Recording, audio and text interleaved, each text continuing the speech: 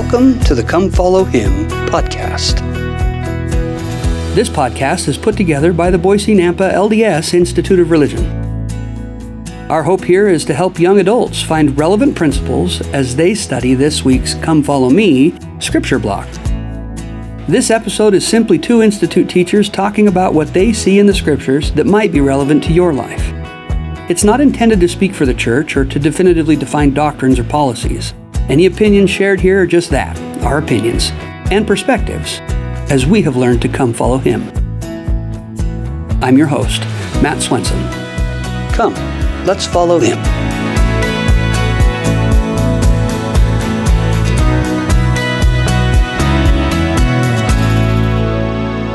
Okay, well, welcome back. It's good to be here again this week. Excited to continue on in our conversation about Isaiah. We've had some great talks in the last few weeks about that and what he has presented to the world here. I'm super excited about today's episode. We've got Brother Neal Night here with us, our resident scriptorian deep thinker, and so we're excited to have you. Welcome, Neal. It's good to have you here today. Why don't we just take a minute just to get to know you a little bit. Just introduce yourself. Tell us about you and whatever. Well, first of all, I'm excited to be here. This is my first podcast. It looks like I won't be able to use my PowerPoint. Is that right? Yeah, maybe not. Okay. Well, you can use it. Just describe what you're looking at to it. And I wore my pink shirt and really cool. You look skinny really tie, good. all wasted. So, anyway, I've been teaching seminary and institute here in the Valley for just finished 38 years full time. Wow. And I love what I do.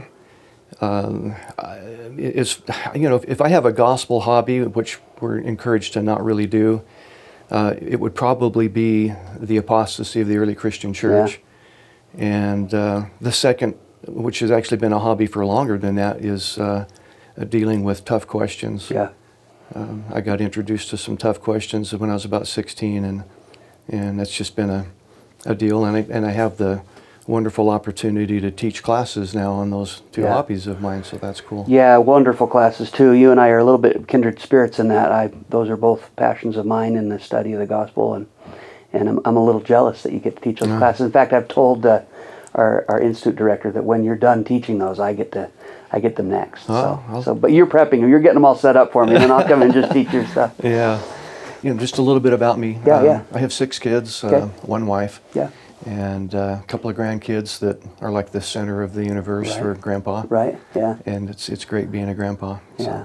Well, it's good to know you and good to have you here. I'm excited to get your take on some of Isaiah here. We in weeks past we've talked about how there's some validity to the discussion about how difficult Isaiah can be for the layperson to read, but that there's so much there that the Savior quoting him as often as he did, and inviting us to study Isaiah and 3rd Nephi, those are real, and those commands to study Isaiah are real and valid. And so I'm excited to get your wisdom and take on chapter 40 today is where we're going to start. So why don't you give us a little bit of, maybe just back up, give us a little bit of context to jump us into 40 and then take off.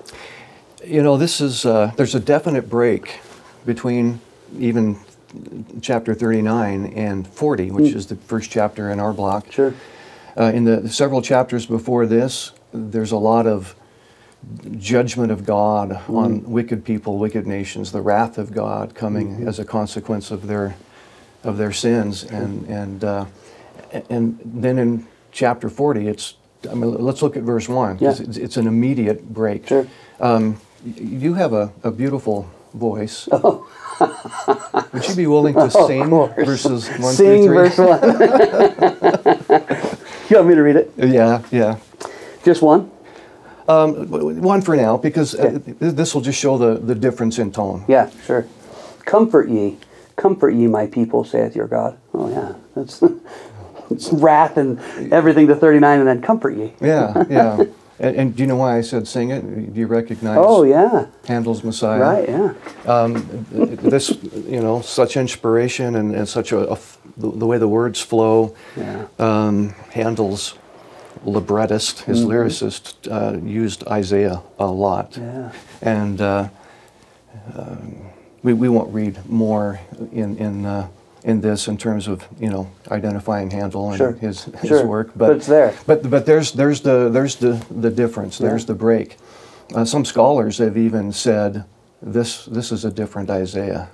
It's the change is so profound. They say this is a second Isaiah, but comfort. It's all about comfort. We're going to see in these verses his love for us, his compassion, his understanding of our condition, our situation, his power. Sure. The mercy and the judgment of God, the Savior in the Old Testament, is kind of juxtaposed as well. You see him caring so much and being willing to listen and counsel and do what the people want in some cases. In other cases, he just comes in and fixes it, right? So it's Isaiah 1 through 39, and then this, even verse 2, I really love verse 2, "Speak ye comfortably to Jerusalem, and cry unto her that her warfare is accomplished, that her iniquity is pardoned." Yeah. This is the Savior saying, hey, you're going to be okay. We're going to get you back.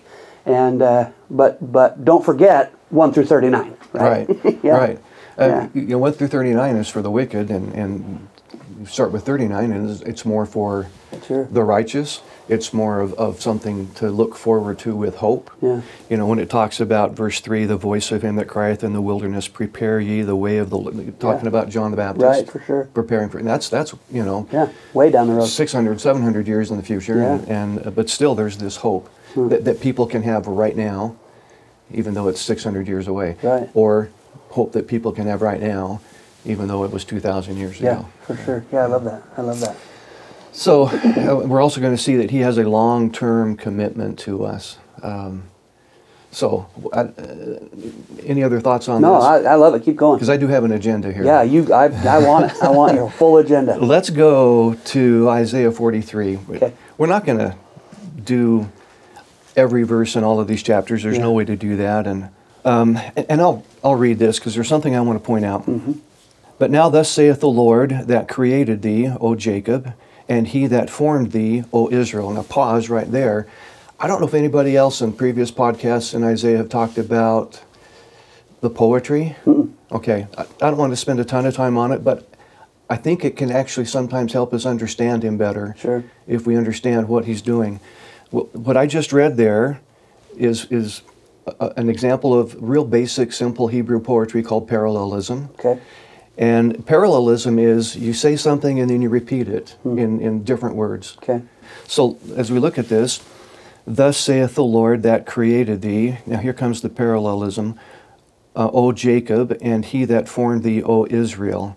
So created thee, O Jacob, formed thee, O Israel. He's talking to the same group of people. Yeah. Some people think Isaiah is very repetitive, and they're right. Yeah. But it's by design. By design, yeah. He's being poetic. And so sometimes when we see this, we can get some insight. Yeah, that's cool. Because he's saying the same thing in two different ways. Yeah, and so maybe you are understanding it the first sentence you read, and then the second sentence might confuse you, but it's the same thing and it's supposed to be. Yeah. And so it confuses you because you're like, wait, I thought I just read that. Yeah. yeah, that's good. I love that.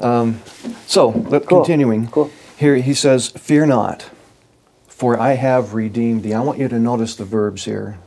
I have redeemed thee, and I have called thee by thy name. Thou art mine. What do you notice about the verbs there? I have redeemed thee. Well, it's already done. Past tense. Yeah, and yet this is 600-700 years before Christ even comes to fulfill the atonement. Yeah. Yeah.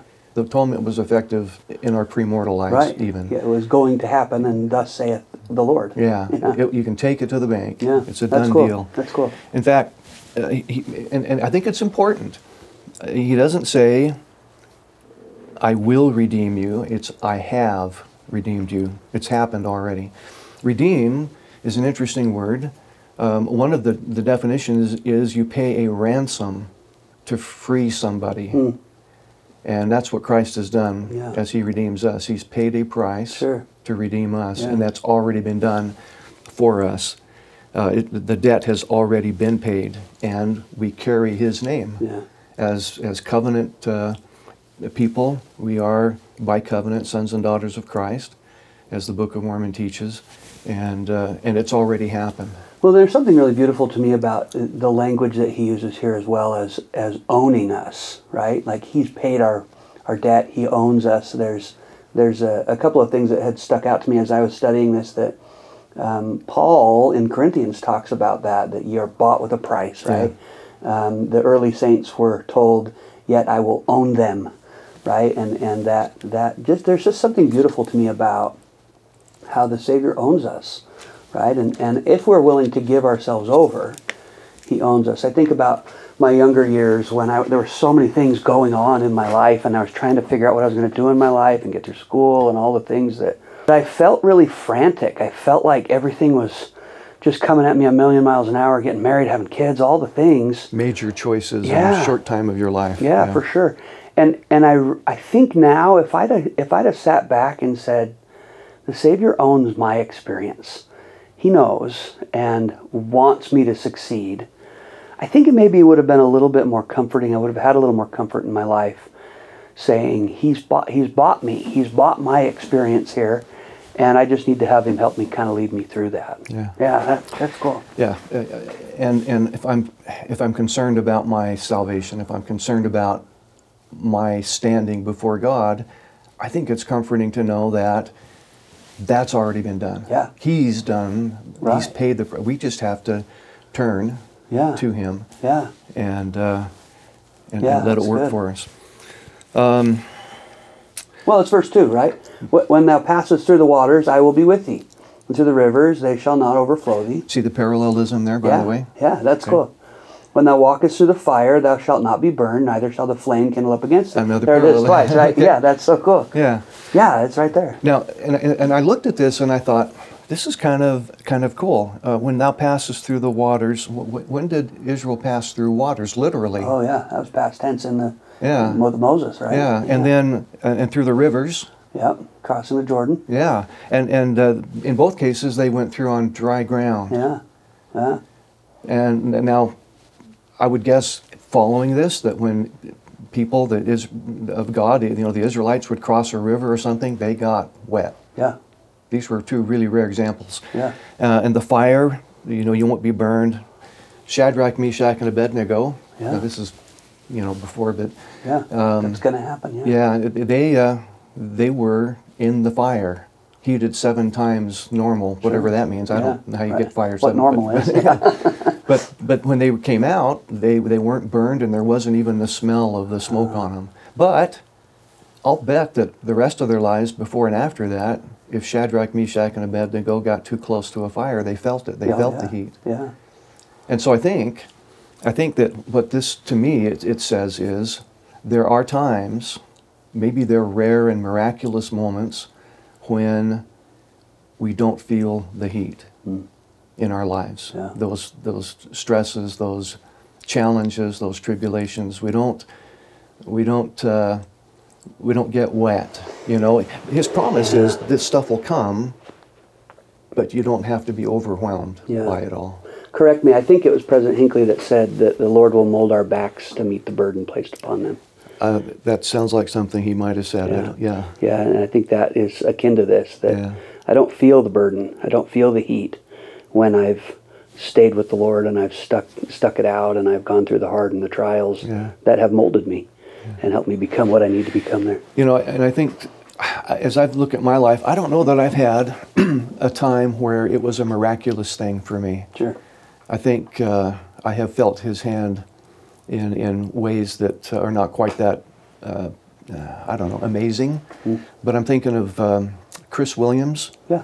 He's the dad that was in the car accident, lost his wife and 2 of his kids, and he wrote a book about this experience, and mostly after the experience, about how his ability to get past that and to forgive the teenage drunk driver that caused the accident, how he could forgive him, and it was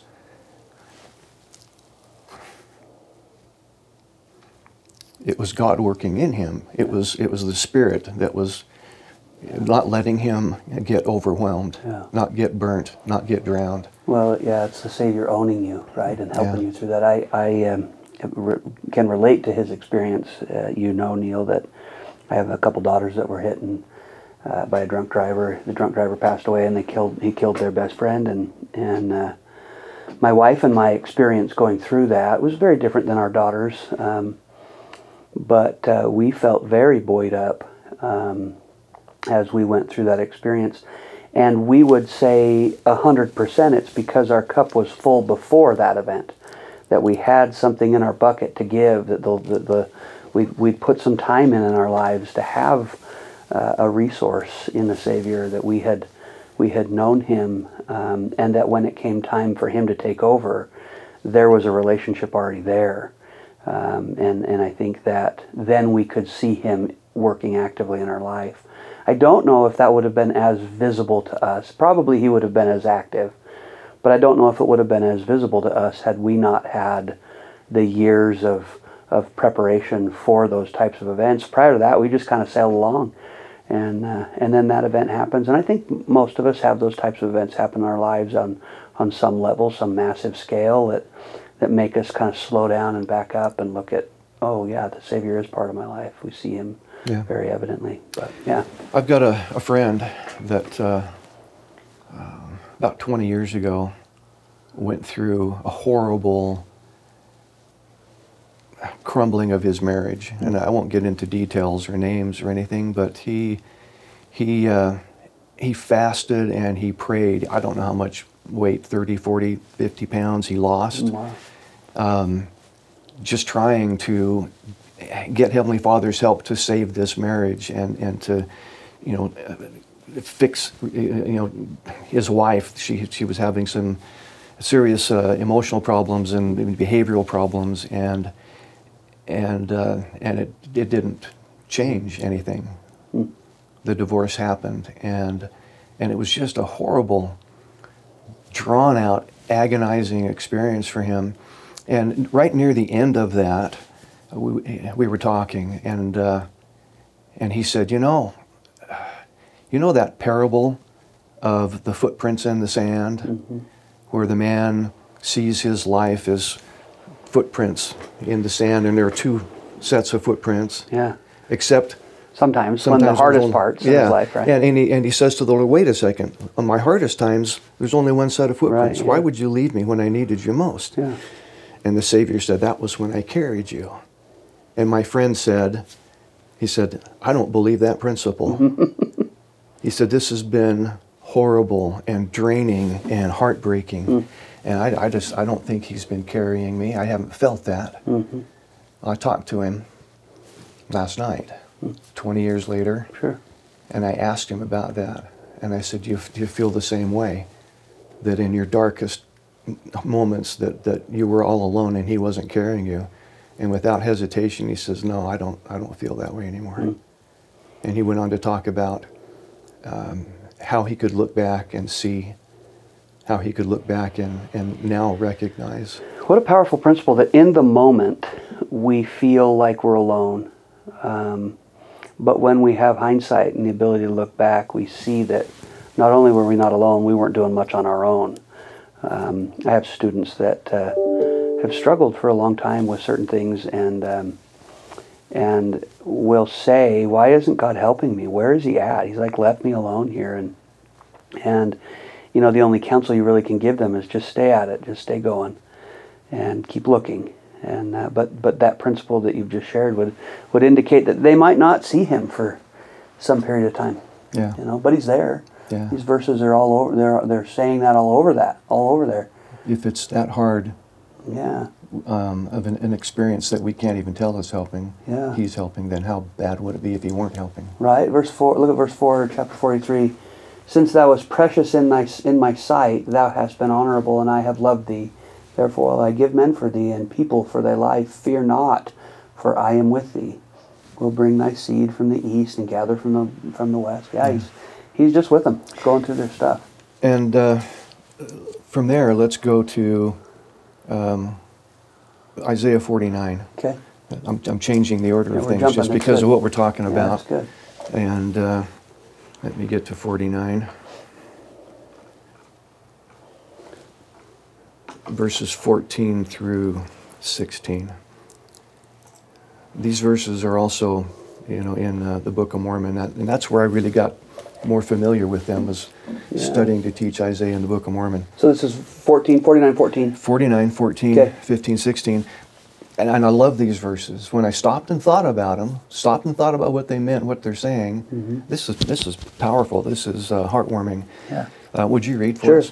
But Zion said, "The Lord God hath forsaken me, and my Lord hath forgotten me." Parallelism. Yeah. Okay, I'll stop pointing those out. They're just all over. It is good. Can a woman forget her sucking child, that she should not have compassion on the son of her womb? Yea, they may forget, yet will I not forget thee. Stop there for a second. It would be more likely that a woman would forget her feeding child than the Savior would forget. Yeah, and I can't look at this from the perspective of a mother, and I imagine it's even less likely a mother would forget than a father would forget. Sure. But I can't imagine forgetting any of my children. Yeah. But he's not. He's just not. And in verse 16, he tells us why. Yeah, behold, I have graven thee upon the palms of my hands. Thy walls are continually before me. Yeah. What do you think that last portion, thy walls are continually before me? I don't know. Yeah. I don't know. I've never looked into that part of it. That's an interesting statement. I don't know either. Walls can represent limitations or barriers. Yeah. And maybe he's saying, I recognize your barriers. Yeah. They're always before me. I see where you're at. I get it. That's good. And it's okay that we don't know, right? Yep. Yep. And that's something, we can go study. In fact, now that I've been asked that question and couldn't answer, I want to find out. Right? That's good. So he's not going to forget us. Yeah. It doesn't matter, really, where we are, where we're at. You probably remember the Jeffrey R. Holland quote. In fact, would you read it for us? Sure, of course. 'Cause I'm probably going to get emotional. Oh, yeah, this. However late you think you are, however many chances you think you have missed, however many mistakes you feel you have made, or talents you think you don't have, or however far from home and family and God you feel you have traveled, I testify that you have not traveled beyond the reach of the divine love. It is not possible for you to sink lower than the infinite light of Christ's atonement shines. What you went? Oh yeah, this one. What does this mean to you? Yeah, there's something at the end there that obviously it's not possible for us to sink lower. But what he says at the end of that line, I think when we initially hear that, I think, well, yeah, I can't sink lower than Christ sank, right? But that's not what he's saying. He says, it's not possible for you to sink lower than the infinite light of Christ's atonement shines. It's the light of Christ that comes that low, right? No matter how far down I am, I can feel his love, I can feel his light, and the atonement comes down that low too, right? It can pick me up. So I love, the reason this stands out to me is I love the concept of light coming into my darkest moments, that I'm not alone, that there is light shining there, and that shines on the access to the atonement down that low, right? Yeah, that's cool. And I like how you said that. I would just put one caveat on, we can always feel. Yeah. I think there are some things that we can do or we can think or feel that can block that, where we may not feel it, may not recognize it, whether it's something like mental illness that we're not responsible for at all, that can block those feelings. It can be feelings of I'm not good enough, I'm not worthy, I've done too much, I've gone too far, can block those feelings. But when we turn to Him, we can recognize that He's there, that light is there, the encouragement is there. What He did is for all people. Well, it reminds me of a concept that I think of often, that when we're beaten down and when we're going through trials and our struggles and we start thinking about them, our physical tendency is to drop our head, to lower our head and to look down. And I think of someone going through it to the point where they're feeling like, I cannot come back. And that physically would look like head down, looking at the ground. But the idea that anytime you look up, you see a broader picture, you see more light. And I think that not just looking up physically, but looking up to God, that's the turn, right? And then light becomes present. The perspective is much broader than looking at the ground right in front of you on the path that you've decided to trod down that isn't where you want to be. But when I look up, I see other paths, I see other ways. More of an eternal perspective. Exactly, yeah. I get out of that. So I love that. I love that idea. It's cool. Elder Packer, a similar quote, which I won't read all of it, but he says there's no habit, no addiction, no rebellion, no transgression, no apostasy, no crime that's exempt from the promise of complete forgiveness. And so he says, do not give up if at first you fail. Do not give up. That brilliant morning will come. This is the gospel of hope, and the gospel is full of hope. And I'm grateful for that. I love that. I love that. I might just take us to verse 6, chapter 49 as well, and maybe you have more here. This is, I think, where the Savior is speaking to Isaiah again. He says, it is a light thing that thou shouldst be my servant. And he goes on and speaks a little bit more about Isaiah's individual assignment, but it is a light thing. You know, I think sometimes, especially when we go serve missions or we get a calling that's heavy and we feel burdened down by certain assignments and things that he's asked us to do, when we really yoke ourselves with him, there is no, you're really not doing much. He's going to do all the work. You just have to be the legs to go do it, right? Even if we're doing all we can. Yeah, right. It's still, our part is small. And it's a light thing, as not heavy. Right. But I think it's also, and I don't think this is what he meant here, but it's also a light thing, the light that shines and the light that he gives us. Yeah, that's really pretty. That's a beautiful statement. Thank you. Love this. Love this. Let's look at Isaiah 43 again. And I don't want to spend a ton of time on this, but there's something I think can be important to some people. You know, I mentioned one of my hobbies is finding answers to tough questions, and this scripture block contains a high concentration of verses that say, I'm the only God, there is no God beside me, there's no God formed before me, there won't be any God after me. Sure. And our Catholic and Protestant friends interpret that to mean it's talking about monotheism. Right. And so then they look at us and say, you can't become a God. There aren't no gods before, no gods after, there's nothing besides me. Right. And so let's look at an example of that. Isaiah 43, starting in verse 10. Okay. And would you be willing to read that? Ye are my witnesses, saith the Lord, and my servant whom I have chosen, that ye may know and believe me, and understand that I am he. Before me there was no God formed, neither shall there be after me. So, and that sounds, pretty straightforward. Yeah. But I think the use, or the words that are used are kind of important. There, before me, well, the traditional Christian view of God is there was no before him. Yeah. Right. Right. And so this indicates at least potentially there's a time frame, right, sure. which we believe in. That's interesting, yeah. Yeah. And also the word formed. Before me there was no God formed.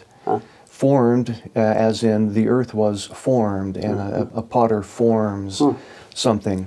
Well, we can agree with that. That gods aren't formed like the earth is formed. Yeah. Gods aren't formed like false idols. Yeah. And that's the key thing here. Right. And neither shall there be one formed after me. The context is important, and the context for most of the statements in the Old Testament where God is saying there's no other God besides me, that's the next verse, but there's no God before or after me. The context is there's a competition going on, this contest, which really shouldn't be a contest, for the hearts of Israel. Yeah. Between real God, the one who delivered them and sustained them in the wilderness and all of that. That created this organization of people even, that formed you, right? And the whole, everything we know, that God and these false gods. That's the context. And so when he's saying there's no God besides me, or there's no God formed before me, it's about these false idols. He's not talking about the potential of other beings who have become God like he is. Yeah. In fact, I went through the whole Old Testament looking for these statements, and I've only found 2 that don't have this as their context. That's surrounded with that kind of information. Yeah. So either before or after, you'll find that. Well, it's interesting. I think you're right. I think as I hear you say that and think about the context of what he's talking about here, he's really talking about Israel. He's saying, "I've formed you. I've put you all together. I'm the guy that has organized you." It's interesting thinking broader about those individual verses. Read the next verse there. I am the Lord, and beside me there is no Savior. Yeah. If you look at the word beside, it sounds like, besides me. Yeah. So people say, see, he's the only one. There's no God but him, beside him. Right. The beside is a comparative thing. And so going back now to chapter 43, when he says there's no God beside me, he's saying all of these other gods, these false idols, they can't compare with me. Yeah. And since we're on this topic, Isaiah 44. Okay. I kind of think it's funny when a prophet gets a little bit snarky. Yeah. Kind of sarcastic, like Elijah did in that competition of lighting a sacrifice with it. Dump as much water on it as you want. And at noon he's saying to them, "You've been working all morning and nothing. Maybe he's asleep. Yeah. Maybe your God has gone on it. Try harder, And he's just taunting them. Well, Isaiah does a little bit of that. Okay. Verse 9. Okay. So, you want to give some context here? No. Okay. We've got, first of all, we know the overarching context is, I'm the only God. Yeah.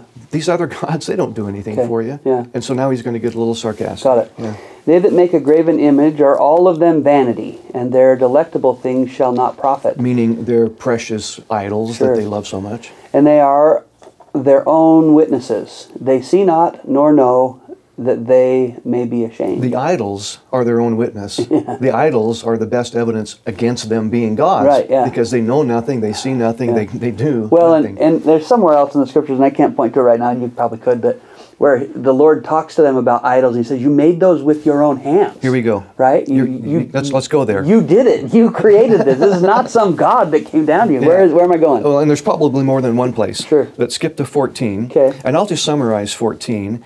He says, a person will go and he'll cut down some trees, and some of them he plants and the rain nourishes it. Yeah. And then 15, and then he's going to take it and he's going to burn it. Right. And he's going to use it to warm himself. Part of it will be to warm himself. Right. Some of it he uses to cook food. Yeah. And when he's done, here's a little bit left over, and he says, what do I do with this leftover piece of wood here? I'll make a god. Yeah, right. And then he says, verse 17, the residue thereof he maketh a god, even his graven image. He falleth down unto it, and worshipeth it, and prayeth unto it, and saith, deliver me, for thou art my God. And 18, they don't know, they don't understand, they can't see, there are no hearts to understand. And so he's just making fun of these people and their false idols, their false gods. And I think we kind of do the same thing. We look back and go, what were they thinking? Well, and we... Okay, so if we stick with them for a second, they take this little seed that they see and they go out and they plant it, and then God rains on it and shines the sun on it and makes the thing grow. And they go out and say, look what I have done, right? Yeah. I planted the seed. And then they cut the thing down and they take it in and they warm themselves with their fire that they've made by this thing that God created, right? And they make bread with that heat. And now they're fed because of it. How wonderful that they have done all these things, right? And we get to the end of these verses and it's like, no, you're totally missing that everything you have, everything you just did came because God did it for you.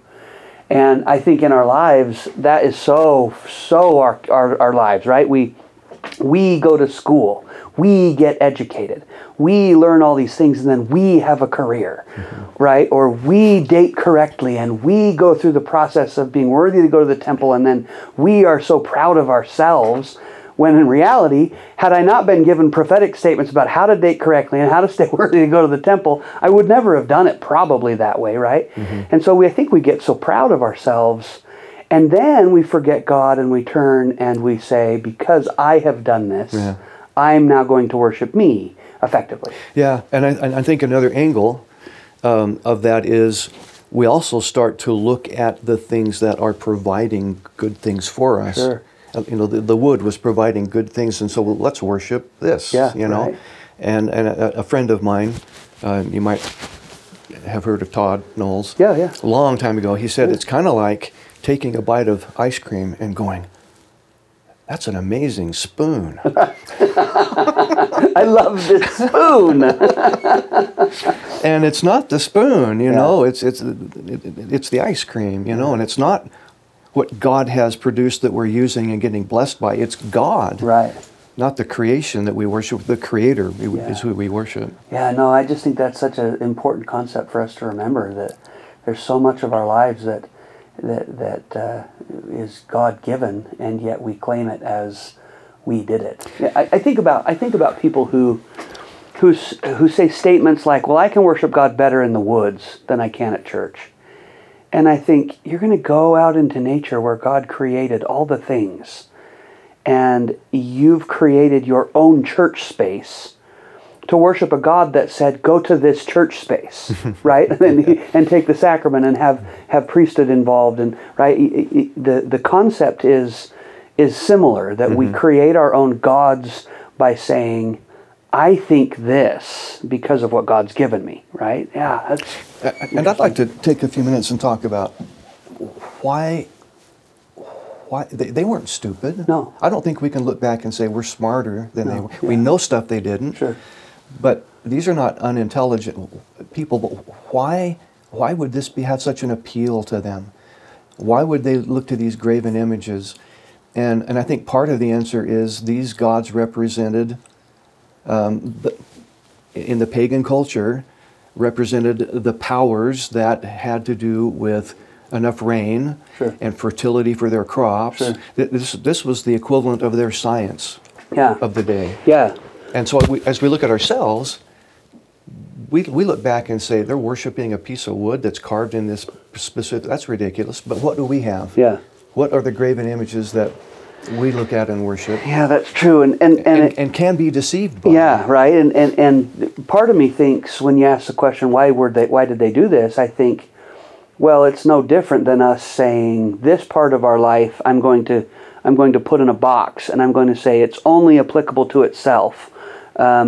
So, for example, childbearing, right? Let's say, for you and I, sometimes we get so focused on childbearing and when and how we're going to do it that it becomes its own thing, irrespective of everything else going on in our lives, right? Back then, for them to say, well, I'm going to create a God that has to do with fertility, and then any problems I have, any circumstance I have that is having to do with fertility in my life, I'm going to go to that God, and I'm going to have that discussion with that being, and any problems I have are his fault, and I've upset him, and so it's compartmentalizing all of the components of life into things that we can understand, into smaller bites that you and I can go, oh, okay, fertility. Let's talk about fertility. I'm going to have that discussion. Let's talk about the climate, right? And we put all of these individual containers up, and then we say, this is the one we're talking about right now. Let's pull it off the shelf and look at it completely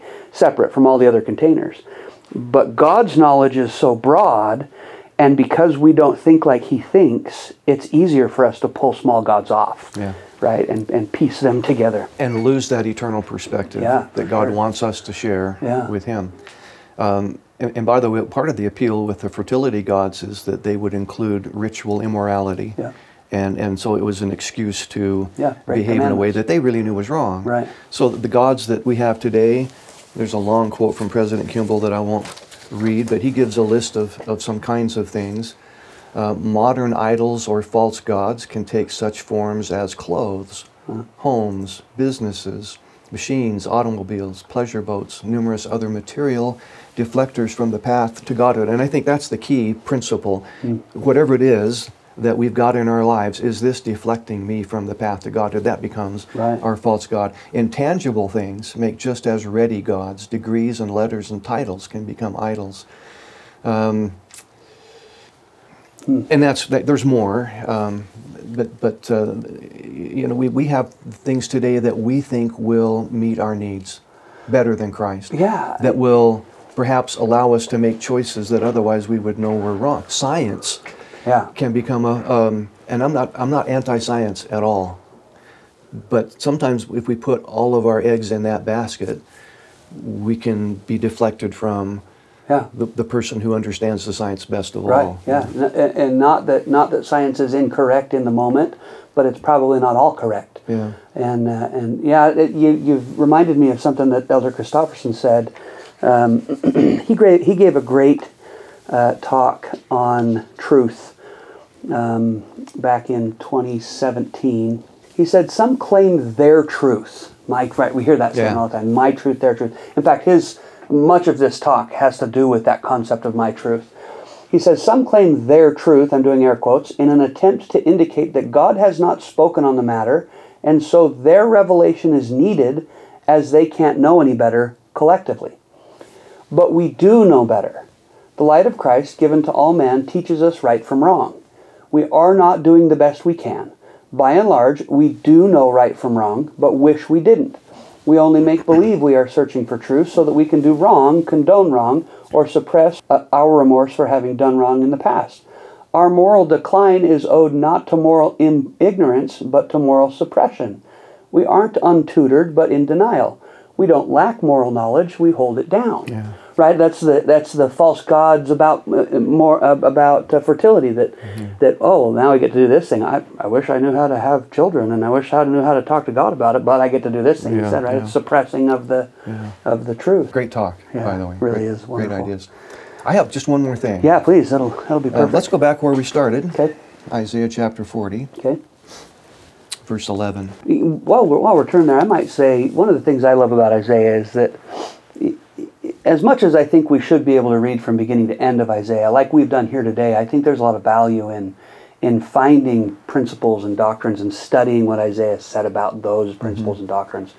It maybe gives us a little less of the storyline, but I don't know that he's real big on writing the storyline out, right? Not in here. Yeah. And so to be okay with that as those studying, right? When I'm studying Isaiah, I think I need to become okay with that and get out of that box of reading A to Z, which we get into pretty regularly. So anyway, sorry, 40. No, that's great. He shall feed his flock, and then the adverbial clauses. We're back in English class. Yeah. He shall feed his flock like a shepherd. He shall gather the lambs with his arm and carry them in his bosom, and shall gently lead those that are with young. So as I looked at this, I thought, okay, how does he feed his flock? How does a shepherd, first of all, we're his flock, right? He's not talking about sheep. How does a shepherd feed his flock? Well, he leads them where there will be good things for them to eat. Yeah. When they get there, the shepherd isn't going to walk up and grab a handful of grass and stuff it in their mouth, right? but he leads them safely that's cool. to a place where it is there. They have to choose to eat, and that's like us. He will lead us lovingly and take us to where we have the stuff that we need, but we still have to lift the spoon and eat. He shall gather the lambs with his arm. Now this is metaphorical language here, and in the especially the Old Testament, arm is representative of power. Yeah.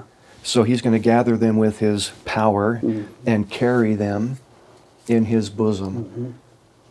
Have you ever thought about what it would be like to have his arms around you, pulling you to his bosom?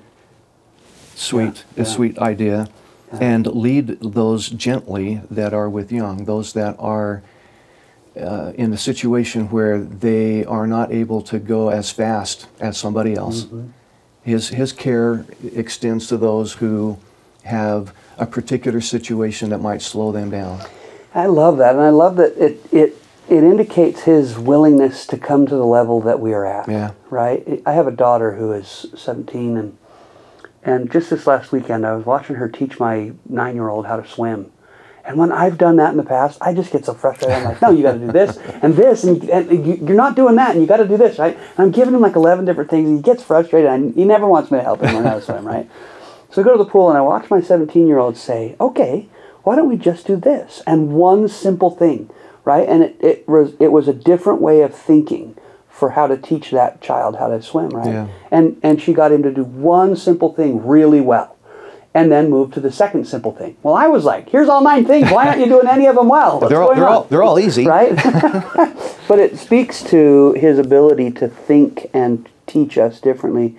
You know, one of the things that I love about this verse is really the verse before, because it sets it up.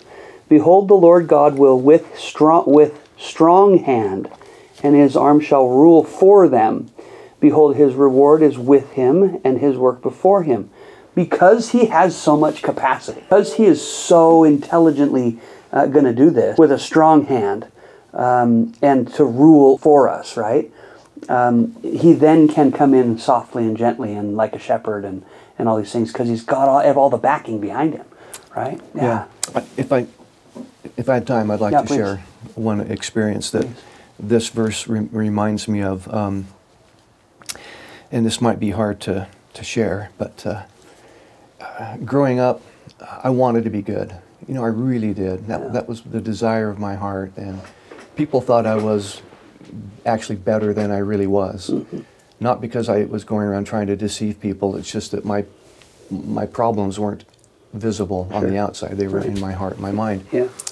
And I had a favorite sin, and that sounds like a weird way to talk about sin, but I think a lot of people have a favorite sin. Yeah, that one thing. That one thing that we know is wrong, and maybe we've even tried to get rid of it, and that's what I did. I had this one thing, and I would repent, and I would on my knees, and I'm sorry, please forgive me. Sincerely. I'm sorry. Yeah.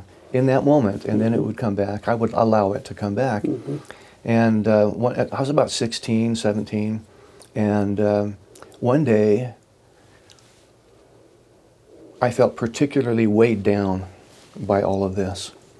I felt unclean. I felt like I had this secret. I had a secret life nobody knew about, and I just said, I've had enough. This hurts me enough. I'm gonna take care of this, and I went to prayer again, because what else do you do? But this time it was an out loud prayer. Most of the other prayers were just in my head. And I can still picture the old, ugly, overstuffed chair that we had. And I kneeled down. Nobody else was in the house, or I wouldn't have done it this way. And I started to pray. And all I got out was, Heavenly Father.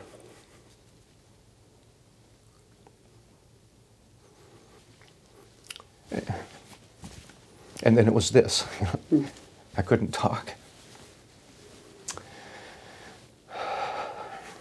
And I started to sob.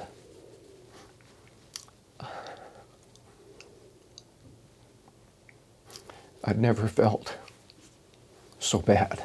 I'd never felt so worthless. I'd never felt so unclean. I just sobbed. And I thought about what a disappointment I was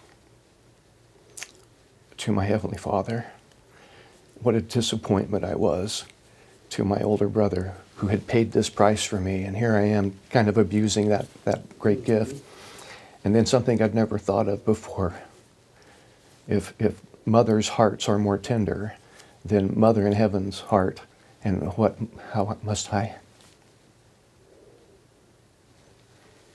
be hurting her? And I was sobbing and making that ugly crying face. Yeah, you know? Sure. Ugly cry. And when I could finally talk, again, all I could think of was, I'm sorry. I'm sorry.